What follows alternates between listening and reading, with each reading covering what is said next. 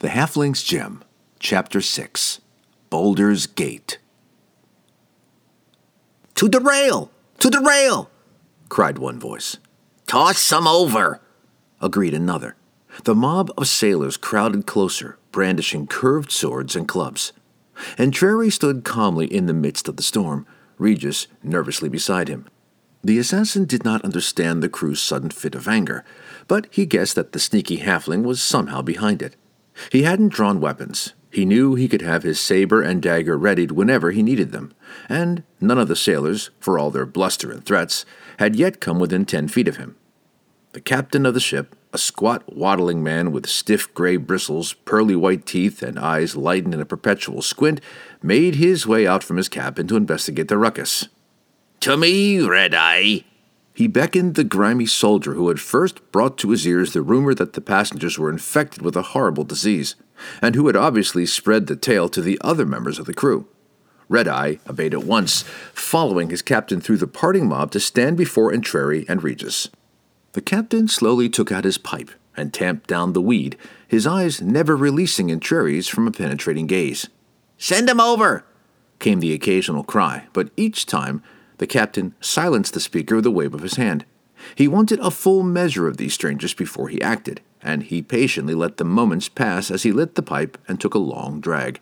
Entreri never blinked and never looked away from the captain. He brought his cloak back behind the scabbards on his belt and crossed his arms, the calm and confident action conveniently putting each of his hands in position barely an inch from the hilts of his weapons.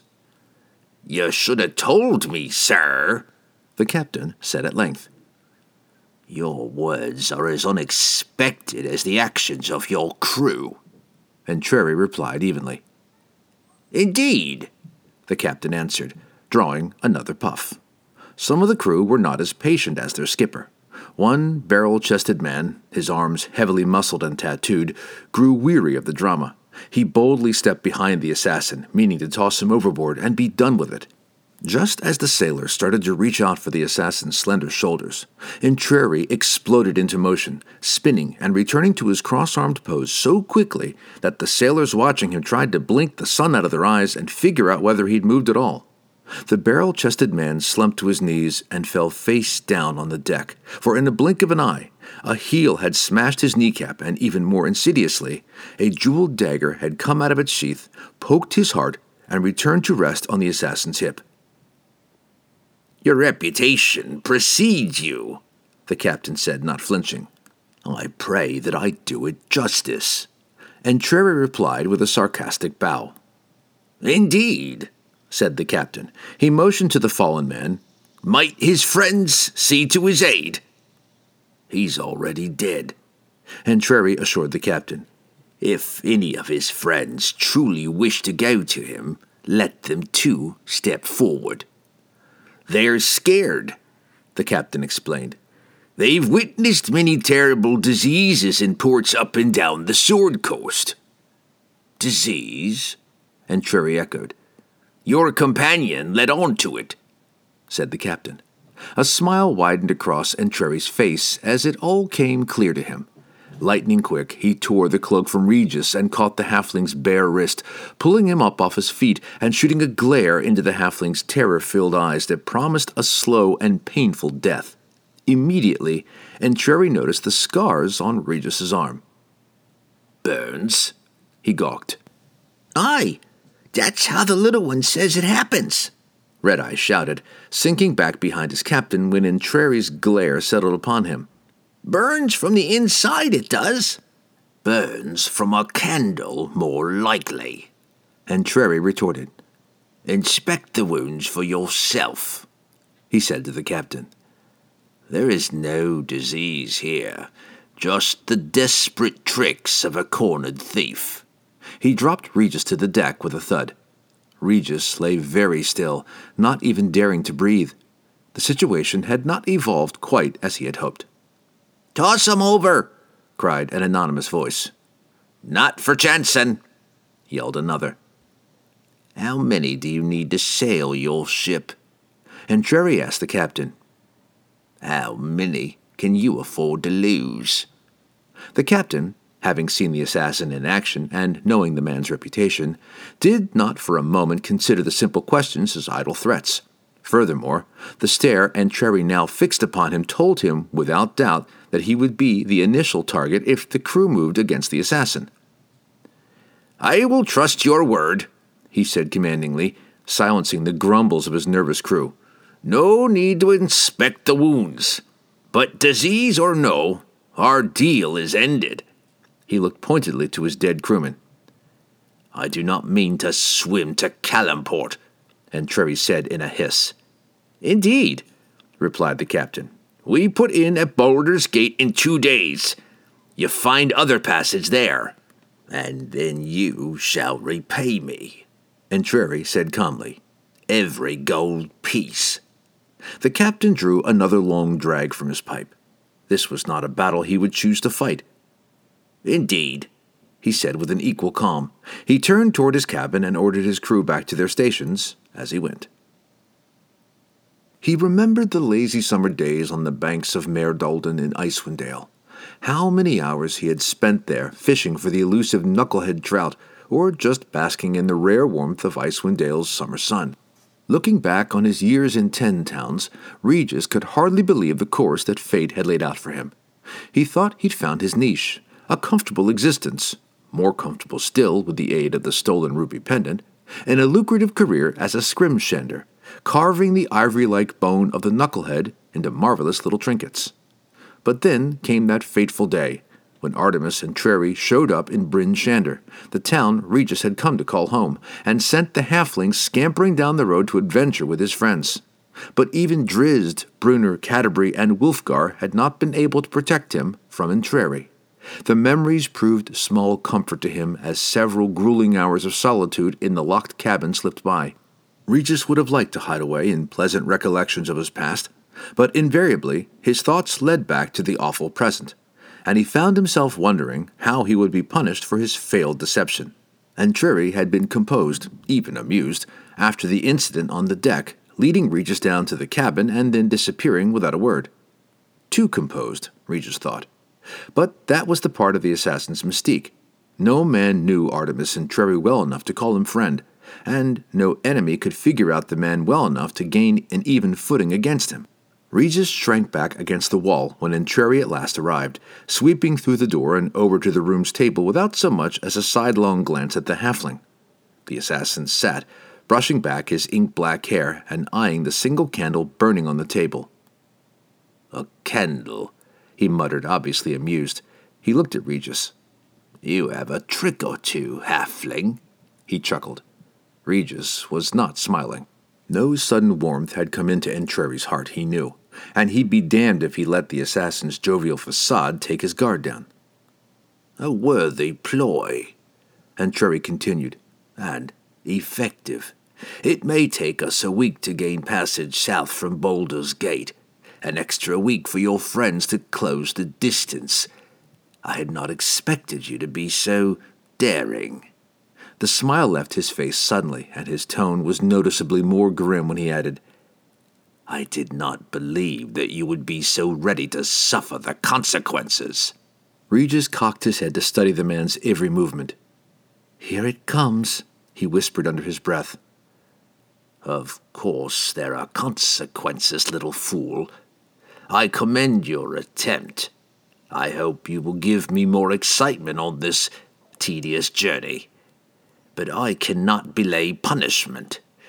Doing so would take the dare and thus the excitement out of your trickery." He slipped up from his seat and started around the table. Regis sublimated his scream and closed his eyes. He knew that he had no escape. The last thing he saw was the jeweled dagger turning over slowly in the assassin's hand. They made the river Chianthar the next afternoon, and bucked the currents with a strong sea breeze filling their sails. By nightfall, the upper tiers of the city of Baldur's Gate lined the eastern horizon, and when the last hints of daylight disappeared from the sky, the lights of the great port marked their course as a beacon. But the city did not allow access to the docks after sunset, and the ship dropped anchor a half-mile out. Regis, finding sleep impossible, heard Entreri stir much later that night. The halfling shut his eyes tightly and forced himself into a rhythm of slow, heavy breathing. He had no idea of Venturi's intent, but whatever the assassin was about, Regis didn't want him even suspecting that he was awake. Venturi didn't give him a second thought. As silent as a cat, as silent as death, the assassin slipped through the cabin door. 25 crewmen manned the ship, but after the long day's sail and with Baldur's Gate awaiting the first light of dawn, only 4 of them would likely be awake. The assassin slipped through the crew's barracks, following the light of a single candle at the rear of the ship. In the galley, the cook busily prepared the morning's breakfast of a thick soup in a huge cauldron. Singing, as he always did when he was at work, the cook paid no attention to his surroundings. But even if he had been quiet and alert, he probably would not have heard the slight footfalls behind him. He died with his face in the soup. And Cherry moved back through the barracks, where 20 more died without a sound, then went up to the deck. The moon hung full in the sky that night, but even a sliver of a shadow was sufficient for the skilled assassin. And Cherry knew well the routines of the watch. He'd spent many nights studying the movements of the lookouts and preparing himself, as always, for the worst possible scenario. Timing the steps of the 2 watchmen on deck, he slithered up the mainmast, his jeweled dagger in his teeth. An easy spring of his taut muscles brought him to the crow's nest. Then there were 2. Back down on deck, and Cherry moved calmly and openly to the rail. "A ship," he called, pointing into the gloom. "Closing on us."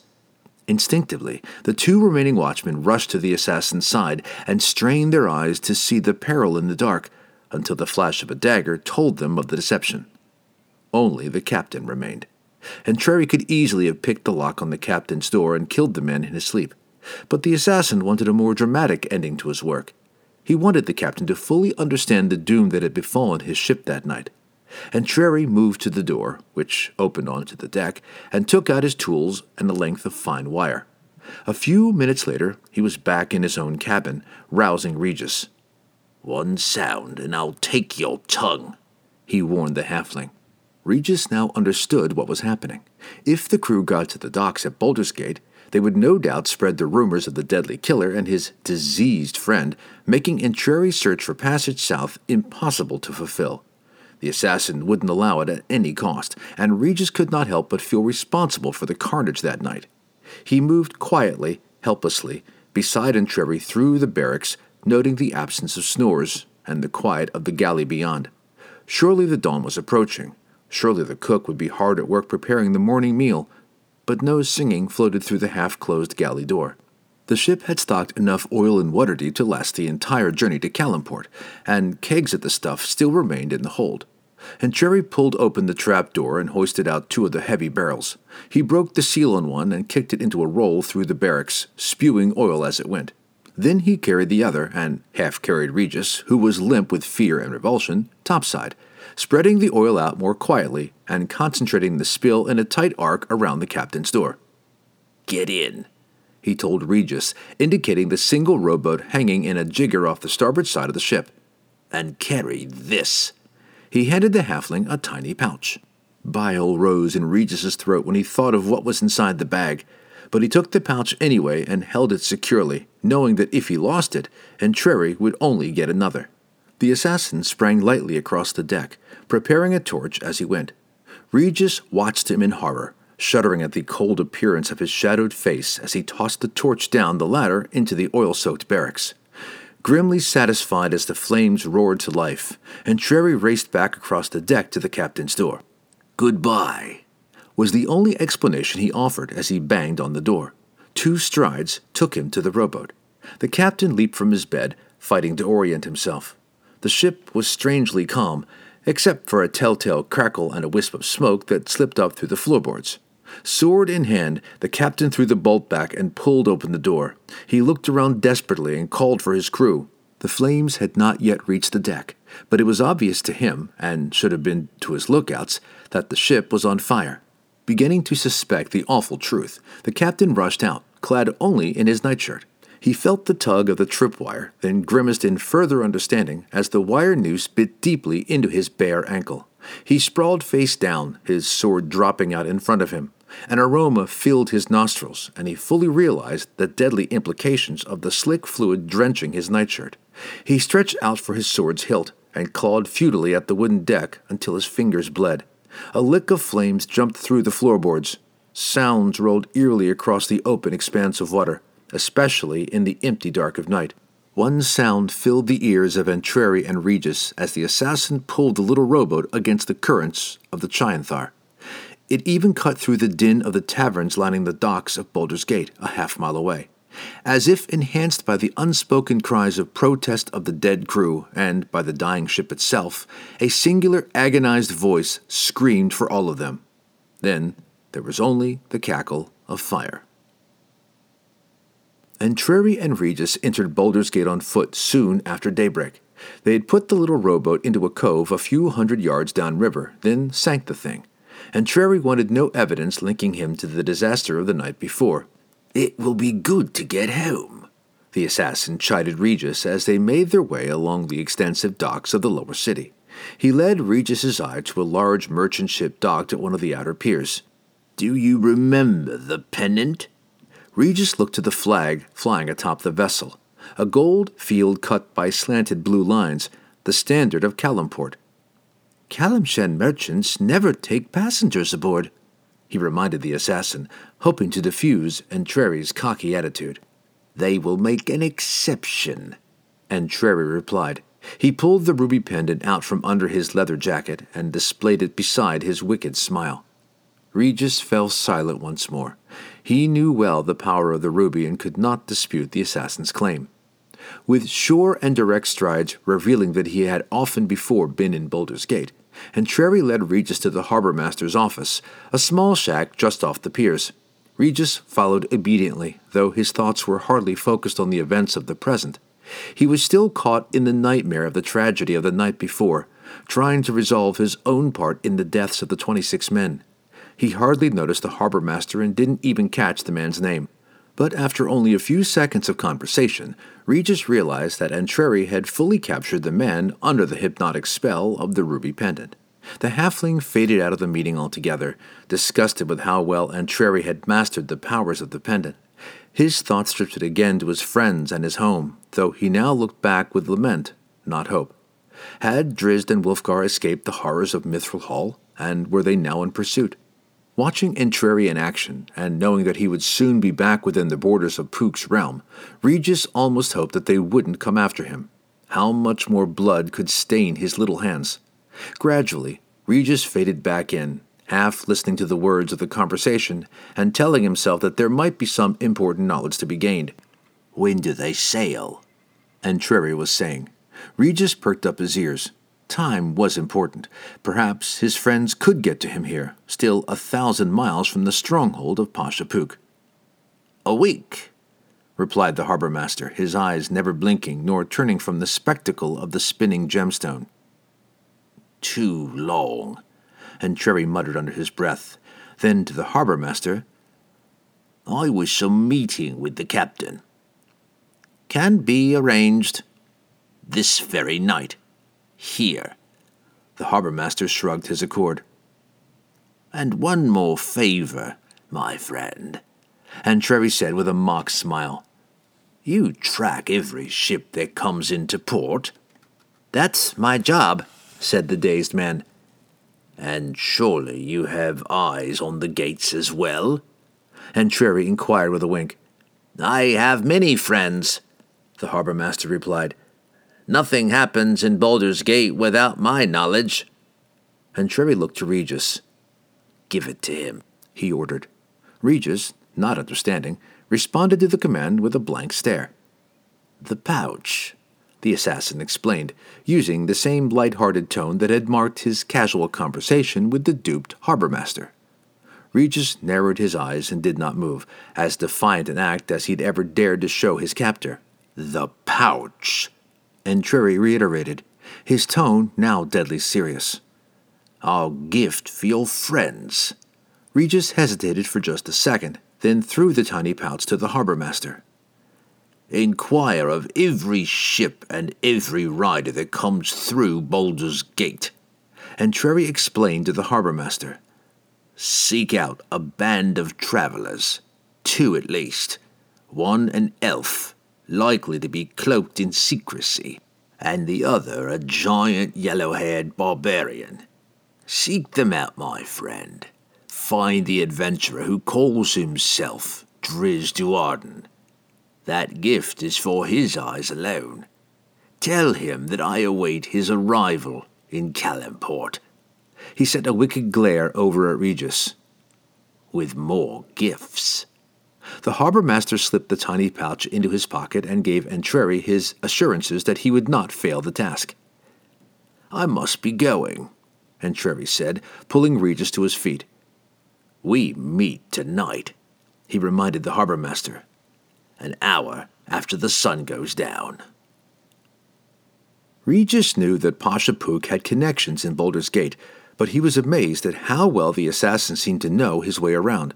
In less than an hour, Entreri had secured their room and enlisted the services of 2 thugs to stand guard over Regis while the assassin went out on some errands. "Time for your second trick?" he asked Regis slyly just before leaving. He looked at the 2 thugs leaning against the far wall of the room, engrossed in some less than intellectual debate about the reputed virtues of a local lady. "You might get by 'em," Entreri whispered. Regis turned away, not enjoying the assassin's macabre sense of humor. "But remember, my little thief, once outside, you are on the streets, in the shadow of the alleyways, where you will find no friends, and where I will be waiting." He spun away with an evil chuckle and swept through the door. Regis looked at the 2 thugs now locked in a heated argument. He probably could have walked out that door at that very moment. He dropped back on his bed with a resigned sigh and awkwardly locked his hands behind his head, the sting in one hand pointedly reminding him the price of bravery. Baldur's Gate was divided into 2 districts.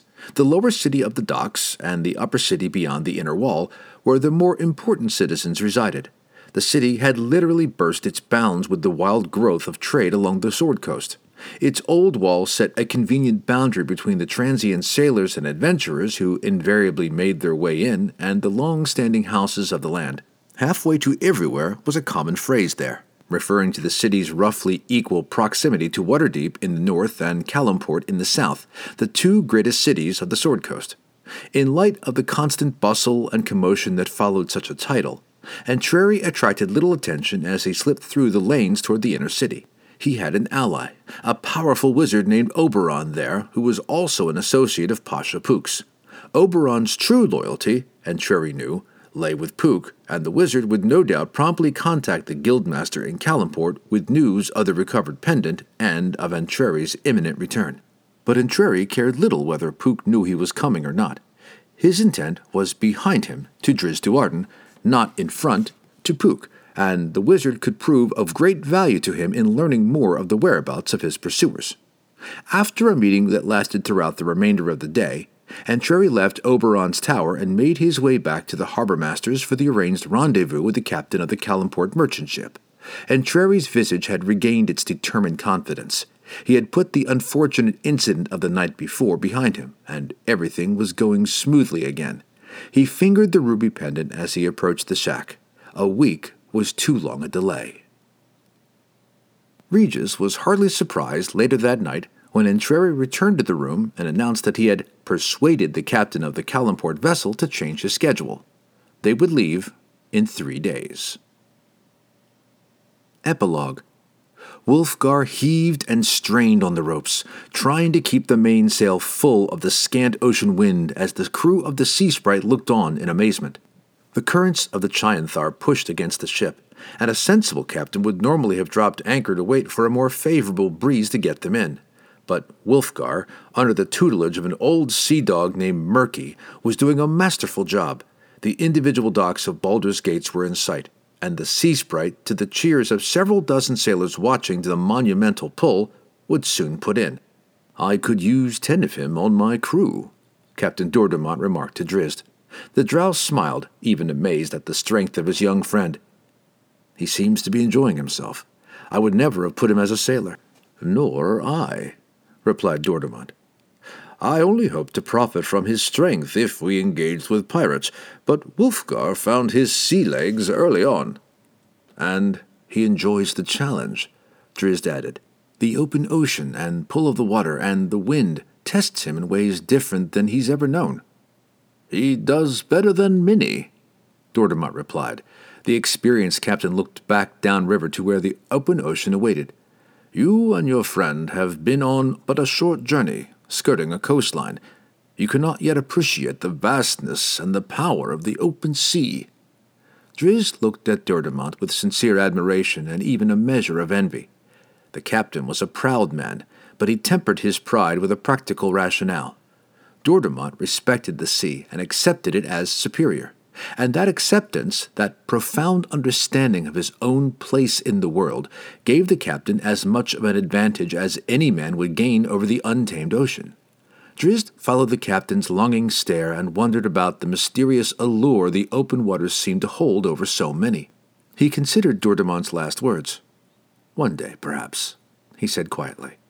They were close enough now, and Wulfgar released his hold and slumped, exhausted, to the deck. The crew worked furiously to complete the docking, but each stopped at least once to slap the huge barbarian across the shoulder.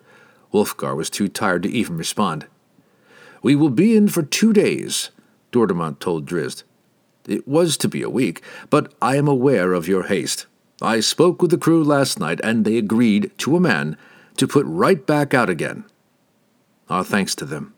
And to you," Drizzt replied sincerely. Just then, a wiry, finely dressed man hopped down to the pier. "What ho, sea sprite!" he called. "Is Dortemont at your reins?"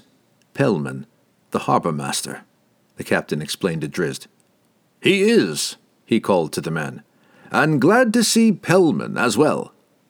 "Well met, Captain," Pellman called, "and as fine a pull as I've ever seen. How long are you to be in port?" 2 days, Dortemont replied, "then off to the sea and to the south." The harbor master paused for a moment, as if trying to remember something. Then he asked, as he had asked every ship that had put in over the last few days, the question Entreri had planted in his mind. I seek 2 adventurers," he called to Dortemont. "Might you have seen them?" Dortemont looked to Drizzt, somehow guessing, as had the drow, that this inquiry was more than a coincidence. "Drizzt Do'Urden and Wulfgar by name," Pellman explained, "though they may be using others. One's small and mysterious, elf-like, and the other's a giant and as strong as any man alive." "Trouble?" Dortemont called. "Not so," answered Pellman. "A message." Wulfgar moved up to Drizzt and heard the latter part of the conversation. Dortemont looked to Drizzt for instructions. "Your decision." Drizzt didn't figure that Entreri would lay any serious traps for them. He knew that the assassin meant to fight with them, or at least with him personally. "We will speak with the man," he answered. "They are with me," Dortemont called to Pellman.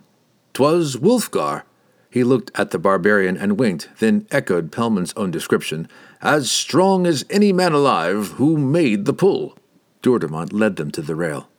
"If there is trouble, I shall do what I can to retrieve you," he said quietly, "and we can wait in port for as long as 2 weeks if the need arises." "Again, our thanks," Drizzt replied. "Surely Orlpar of Waterdeep set us aright." "Leave that dog's name unspoken," Dortemont replied. "Rarely have I had such fortunate outcomes to my dealings with him. Farewell, then. You may take sleep on the ship if you desire." Drizzt and Wulfgar moved cautiously toward the harbor master, Wulfgar in the lead. Drizzt searched for any signs of ambush. "We are the 2 you seek," Wulfgar said sternly, towering over the wiry man. "Greetings," Pellman said with a disarming smile. He fished in his pocket. "I have met with an associate of yours," he explained. "A dark man with a halfling lackey." Drizzt moved beside Wulfgar, and the 2 exchanged concerned glances. "He left this," Pellman continued, handing the tiny pouch to Wulfgar, "and bade me to tell you that he will await your arrival in Calimport." Wulfgar held the pouch tentatively, as if expecting it to explode in his face. "Our thanks," Drizzt said to Pellman. "We will tell our associate that you performed your task admirably." Pellman nodded and bowed, turning away as he did so to return to his duties. But first, he realized suddenly he had another mission to complete, a subconscious command that he could not resist. Following Entreri's orders, the harbormaster moved from the docks and toward the uppermost level of the city, toward the House of Oberon. Drizzt led Wulfgar off to the side, out of plain view. Seeing the barbarian's paling look, he took the tiny pouch and gingerly loosened the drawstring, holding it as far away as possible. With a shrug to Wulfgar, who had moved a cautious step away, Drizzt brought the pouch down to his belt level and peeked in. Wulfgar moved closer, curious and concerned when he saw Drizzt's shoulders droop. The drow looked to him in helpless resignation and inverted the pouch, revealing its contents. A halfling's finger.